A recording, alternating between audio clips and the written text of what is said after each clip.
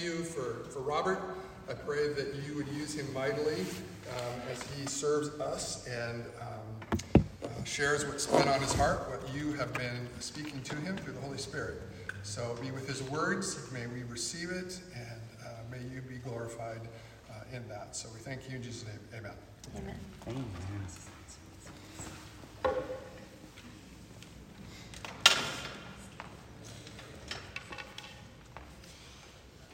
Wow.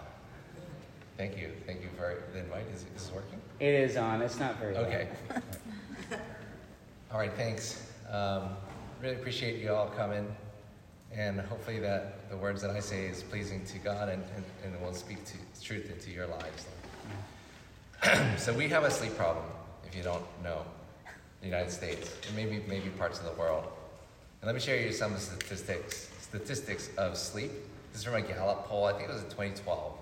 So basically it said only 32%, or about a third of us, are getting excellent sleep. The rest of us are getting good or fair or poor sleep. Right? And that's probably pretty consistent with what we consider sleep and how we are doing with sleep. And so there's other statistics, and let me share you some of this interesting statistics I found. It may be on Google, maybe true or maybe not, but at least it was kind of fun to watch. So one of the statistics said that people have fallen asleep in different places. So up to 12% of you has fallen asleep at work. Maybe. You're like, I don't know. Up to 10% of you fell asleep at school. I'm looking at some of the kids here. Right? And sad to say, 7% of us have fallen asleep at church. And then the most interesting thing is that 4% of you actually admitted that you fell asleep on a toilet. So, like, how do you do that? So there's the statistics on that. That's fun. And there's some serious health consequences. You know, obviously we make joke of it that we fall asleep, but there's actually some serious health consequences of sleep deprivation. So let me show you this next video. Hopefully this works. Can you press that, Steve? Or do you just press it play? It's not going to play. Oh, it's not going to play? Oh, the videos don't work here, huh? Yeah, I guess I'm sorry. I didn't realize it was a video. I thought it was just an image when it came. Okay, I'm gonna reenact the video. Okay. So here's this guy hanging out. He's hanging out and just driving a car. As you can see, he's not wearing a seatbelt. Right? It's really dramatic. And so he's kind of doing his thing, you know, just like anybody else on I-5. And then he kind of does this kind of little head nod. And then he sees this car coming on the side, and then he tries to swerve. He sees this thing get hit on the car. He flips over, and his head goes through the window on the left side. Yeah, and it's pretty dramatic, and it's only like a 10-second video. And I don't know where we got that, but this is a dash cam video, obviously. I don't know if he survived or not, but he wasn't wearing a seatbelt. He crashed in the back, and his head was going through the window. And that's called something called microsleep. And so let's dive into why people have these issues. You know, the CDC did some interesting statistics and just asked a survey. If you look at the data on data and traffic, and 50% of you said that you actually drove drowsy at one point in your life, right? And I can admit to that. Like, after the pandemic, we come out of the pandemic, it's basically, the traffic is nonstop now. It takes 45 minutes. I have to wake up earlier to get to work. And who works in Seattle? Anyone works in Seattle? Yeah, you work there, and the traffic sucks. And you can see all these crazy people on the road. And I don't know what they're doing, whether they're on their phones, whether they're sleeping or whatnot. And then every time there's a crash on I-5, right? And you wonder if anything's related to sleep or distraction. So 50% of us actually admitted that we actually drive drowsy. And actually up to 20% said they actually fell asleep at the wheel. Which is kind of scary, right? It's frightening to think about the more people coming out. I remember in residency, and Rochelle would be probably familiar with this, is that we're so sleep deprived, I must have fallen asleep at the wheel many, many times. And it's amazing how I didn't die from it, right? And so we are a society of sleep deprivation. I'm a physician, so I do want to share you some statistics more than what you probably want to hear. But I thought this would be a good slide to kind of review. So on the left-hand side is just performance. This was a study done at Walter Reed, and it basically talked about how well you perform with sleep deprivation, okay? And so on that side, it's about 100% cognitive performance if you had 7 hours of sleep or more. Now, if you sleep deprive yourself at 6.5 hours, you can see that line, at the yellow line, you're at about day 5, and when you hit the weekend, you're only operating at about 90% of your cognitive brain function, okay? You dial that down to 5 hours of sleep or less. As you can see, by day 5, you're at 80% of brain function. This is cognitive ability, processing, reaction speed, etc. And what they found at this level of 80%, you're probably operating at a blood alcohol level of 0.08. So you're basically driving drunk on 5 hours of sleep for 5 consecutive nights. Wow. So think about that, right? We don't let people drive drunk, but we actually let people drive sleep deprived. We had a story where we were coming back from Georgia to here in Tacoma. We were moving in 2017, and we shipped our car, right? And so we took our time. It took about 7 days to get over there. So we shipped our car a little later. And for whatever reason, the guy who had my car, my little Mini, he got there in 3 days. And I was like, what is that? How do you get there so fast, right? Like, do you think he slept at all? I was like, probably not. And going over the passes in Idaho or wherever you go to, this is the winter time too. So I was glad that he was alive, that my car made it well. There's also some really other intermediate effects and short-term effects and long-term effects. And as a physician, we see a lot of the long-term effects of obesity, diabetes, high blood pressure, cardiovascular disease, depression, anxiety. All of that's related to sleep issues. And so there's a lot of things more than just hey, I'm just not sleeping well, okay? And there's more to that for the health effects. It actually affects like your daily mood, right? Like if you're sleep deprived, you're not operating very well, you're tired, and you may be a little bit more moody, right? Like your relationships might get affected when you're not sleeping as well. And you don't operate very well when your spouse may say something to you, you may snap back, right? I've done that many times. And I gotta say, Connie has done that to me many times. And then I said to Connie, I was like, well, why don't you maybe get some sleep? How'd your sleep go? And so sometimes she would say, okay, maybe I need to get some sleep. And I won't even talk about my kids because they'd be too embarrassed. But I guess I did talk about them. All right, let's dive into the Bible, what the Bible says. Okay, let's read Psalm 127, 1-2. Can someone read that for me? My glasses is not good. So, Steve, you mind reading it? Sure. Unless the Lord builds a house, the work of the builders is wasted. Unless the Lord protects a city, guarding it with sentries will do no good. It is useless for you to work so hard from early morning until late at night, anxiously working for food to eat, for God gives rest to his loved ones. Yeah, so this is a verse that's touched me over my life and my career at work. As you know, I'm a physician, and sometimes, I was in the Army, and a lot of things that happens at work affects our family and our relationships. But this verse really spoke to me many, many times during my career, and it continues to. So let's break this down a little bit. First of all, you have to understand is that we are created to sleep. Okay, so we are created beings, and we are created to sleep. And so think about that, right? So God, in his infinite wisdom, said to man, you are going to sleep for 8 hours of your 24-hour day period. 1/3 of your life will be spent sleeping. And whenever you think about that, the question is, why? Why would God do that? Because if I had 8 more hours a day, I don't need sleep. Boy, how much more productive could you be, right? How much more could you enjoy this world and creation? But you got to realize that God created us to sleep. So you are made to sleep. So that's the first thing I want you to understand. And as we break this down, as Psalm 127, 1-2 says, it says that if God is not in your work, then it's kind of fruitless, right? If you're doing things, toiling day and night, and God is not there with you, it's kind of fruitless. You could stay up all night trying to guard your sentries or your houses, right? And that, for us, maybe like taking care of our family, maybe taking care of the house, taking care of our job, right? All of those is our work. But if God is not in the picture, it's kind of vain. It's not worth anything. And so that's what I want you to first pick up on this verse. The second thing I want you to pick up is that it's the Lord's work. It's not your work. Right? It's not your work. It is the Lord's work, because that's his job. And so if you're in the Lord's work, you're actually partnering with him and partnering with the Lord to do his work. And then the interesting thing about this verse is that God will give you the rest, right? It's a gift. Even though you may be working hard at night, that God will then give you the rest that you need. And so that's the third thing I want you to take from this. So I want to share your story, and I'm probably not going to make it without choking up a little bit.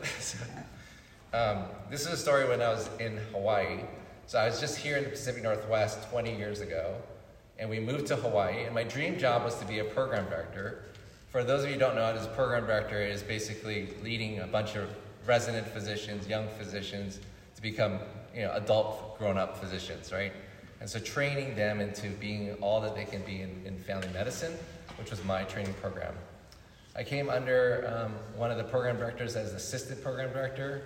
And so as I first got there, I spent a lot of time fixing things as much as I can. Because I was like a star, I was like a superstar, not to be saying that, but I was really good, right? And the Lord had to just really humble me, that it wasn't about me. And so as I was working with this boss, and you've had bosses that doesn't do well, right? Has anyone had bosses that you don't connect with? Okay. Yeah, right. And I had this boss that's like, boy, you're really screwing things up. And I could do things a lot better, right? Now let me just take over the program, right? So God had to really humble me. I spent a lot of time fixing systems. And next thing I know, about a year later, I got deployed to Iraq. So I got deployed in 2006. And then it was a 12-month deployment. I got extended for 3 more months. So it was 15 months. And as I got back from it, right, and there's a lot of stories in between that, but as I got back from that deployment, all the systems that I built was gone. So I was like, what the heck? Right, I worked all this work and toiled day and night, and it's all for naught. And so what that taught me was, one, it's like, it's not about you. And the next thing is like, I took over that program shortly after. When I came back from Iraq, my boss said, hey, you're going to take over the program and you can do what you want with it.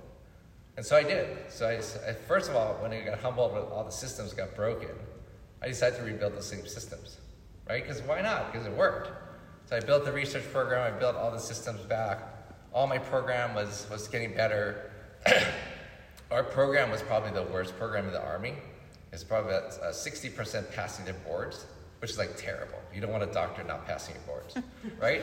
And so think about that. You had 60% board pass rates. And so I had to build that system back. And so as I worked and toiled day and night, and I said, hey, this is what I'm doing. And I thought it was for God's work, right? If you think about it. Hey, I'm building doctors. This is what you designed me to do. And therefore, I'm going to just work hard day and night. This is when we got Emily. And Emily came into our picture in our lives. We adopted Emily from Korea. And so now that changed of all the calculus of what I could do alone versus Connie needed help manning the home front, right?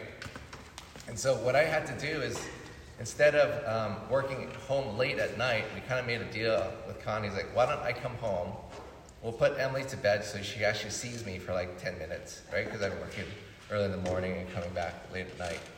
And then I said, okay, after you both go to sleep, I will start working.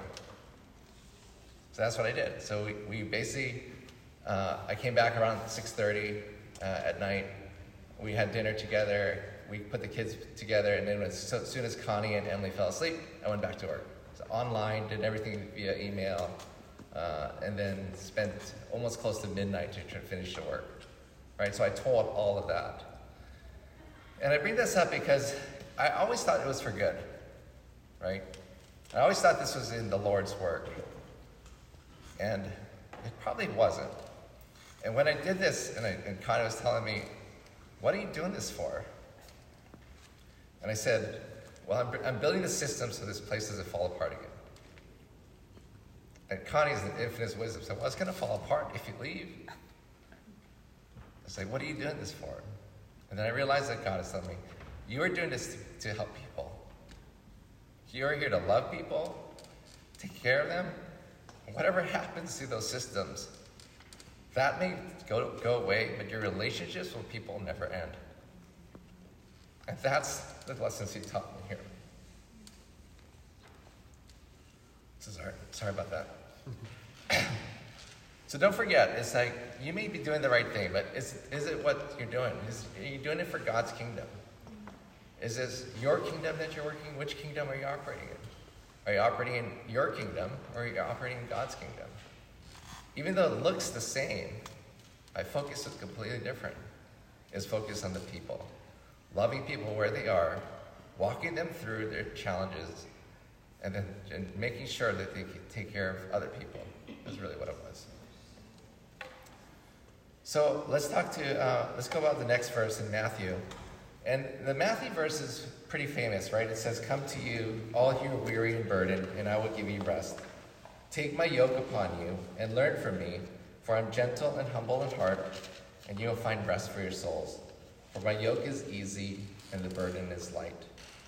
So what I want to bring to you on this verse is here, and I'm sure everyone's heard about this verse, but when I was reviewing this and really studying about what God's trying to tell me and tell you, is that, first of all, you have to recognize that you need Jesus, right? If you are toiling and weary and restful, you actually need Jesus, right? Because you're something about that, you're not getting that rest.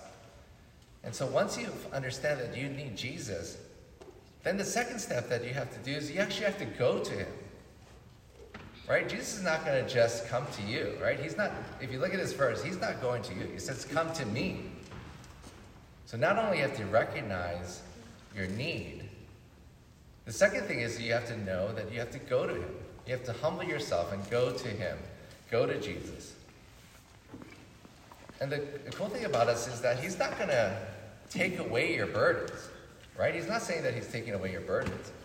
He's saying that he will teach us in a humble heart.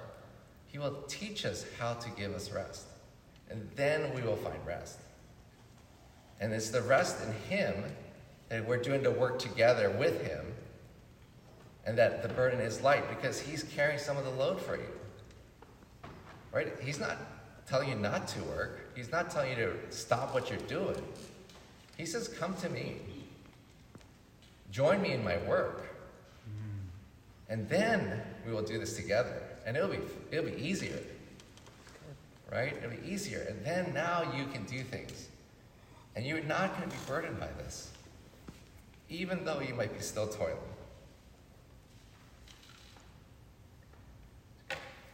Okay, so let me talk to you about Psalm. This is Psalm 3, verse 5 and 6. It says, I laid down and slept. I woke again, for the Lord sustained me. I will not be afraid of many thousands of people who have set themselves against me all around. So just to get a context of this verse and what was happening here, this was David speaking about the time when he was being chased by Absalom. And Absalom, if you know it, is his son. And his son was taking over his kingdom and basically chasing him with thousands of soldiers to try to kill him. Right? Can you imagine your son trying to kill you? Right? And that's the thing that is just mind-blowing about me in this verse, is that while he was fleeing, he lay down and slept. Now, if you're being chased by an enemy, whether that's Absalom, your son, a bear, right? Whatever it is, if you're in the woods, you're being chased by something, you're probably not going to try to sleep. No. But David here slept. And why is that? It's because first, you have to sleep, right? You can't go 96 hours without sleeping, right? Trust me, you will fall asleep, right? I think the world's record is 120 plus hours, which I don't know how people do it. So he had to. But who had to trust? He had to trust in the Lord. And only then that he can sleep.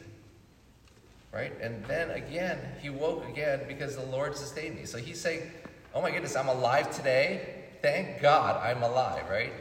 And he said, the Lord is the one that sustained me today. And therefore, I will not be afraid of thousands of people because the Lord's got my back. And so, where are your enemies, right?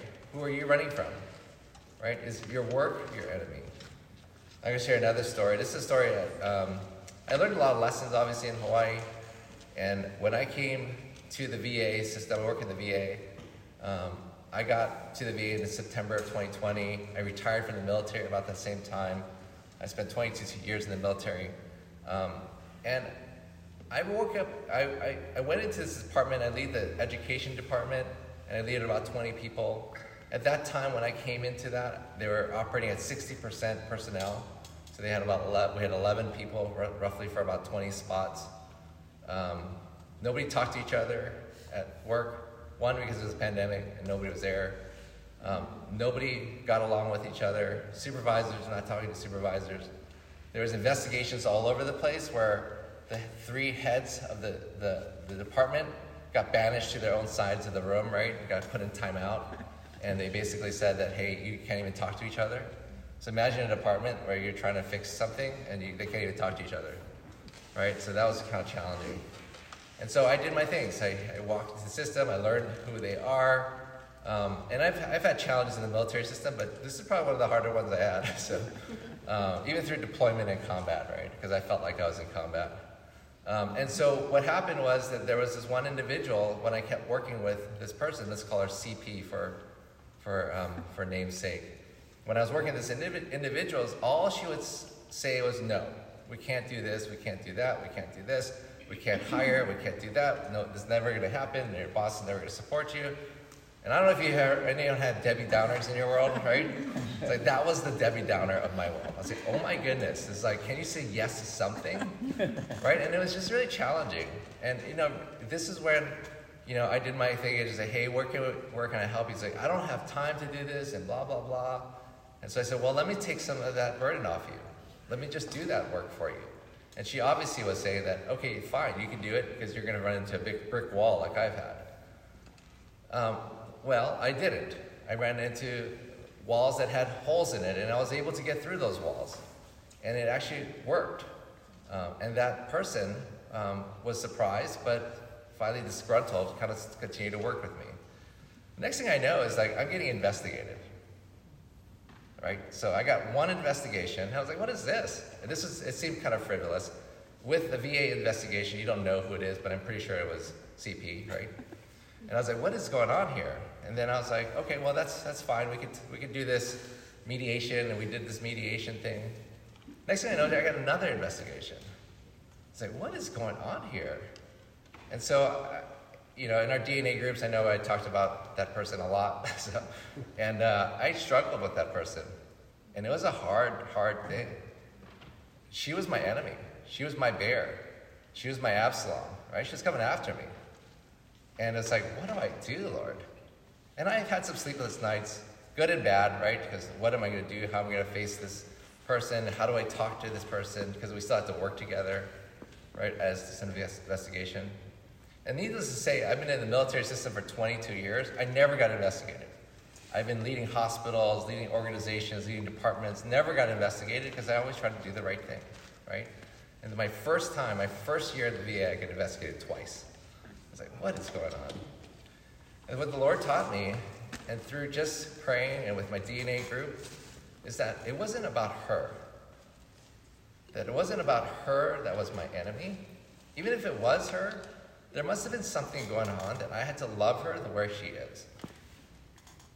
And love her the way that she needs to feel, that she can understand what she's doing to the system, to our department. And so that's what I did. And it wasn't pleasant for her, right? I tried not to make it like, hey, everything went well and everything was smooth. Is that you want to put boundaries with these individuals, but also make sure that you're doing it because you love her. And I told her that. It's like, look, I think it's going to be really good for you. This is how we're going to do it. Because you said you're overworked. I'm going to take those off of you. What are you going to do well? What do you do best? Let's put you in that place. And so we did that, and it functioned, it did well, and it did fine. And lo and behold, after 6 months of this, after the investigation is over and it was cleared of all names, she decided to retire.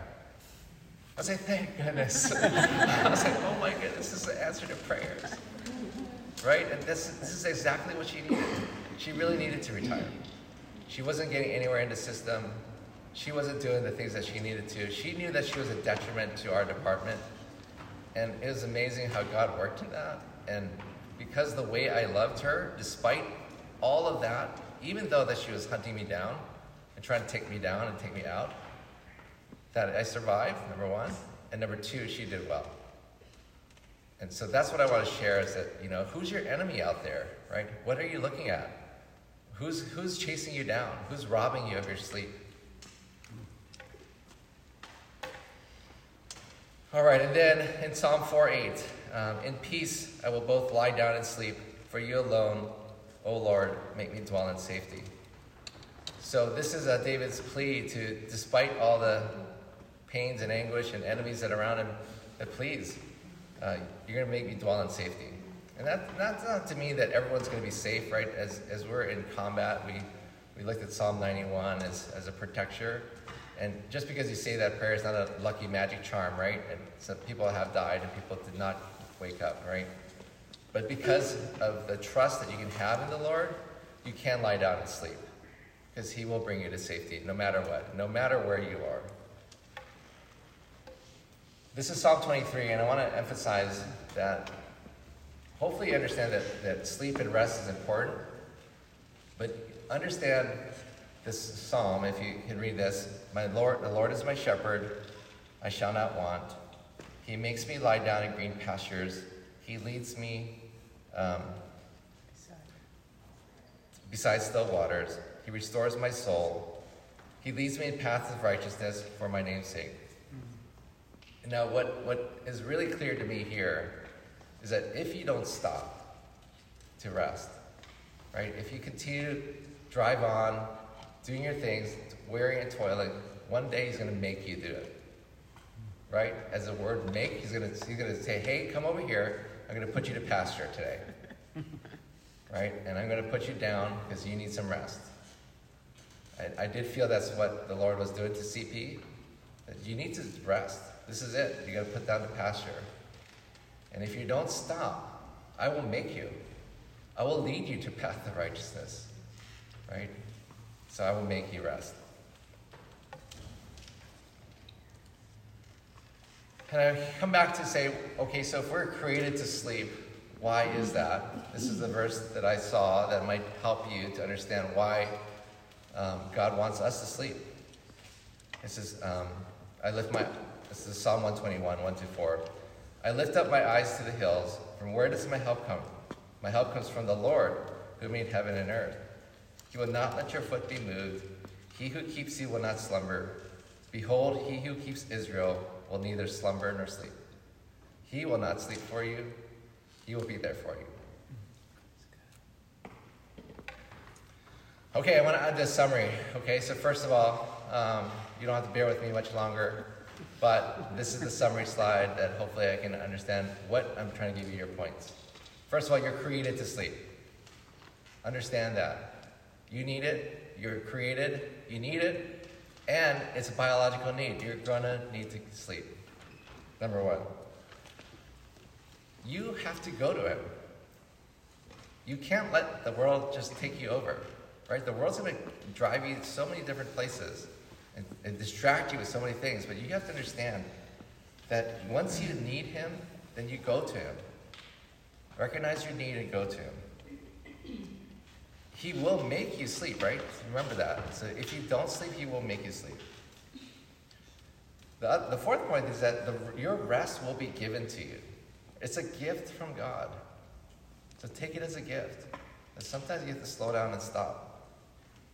And finally, for the next two, do not be afraid.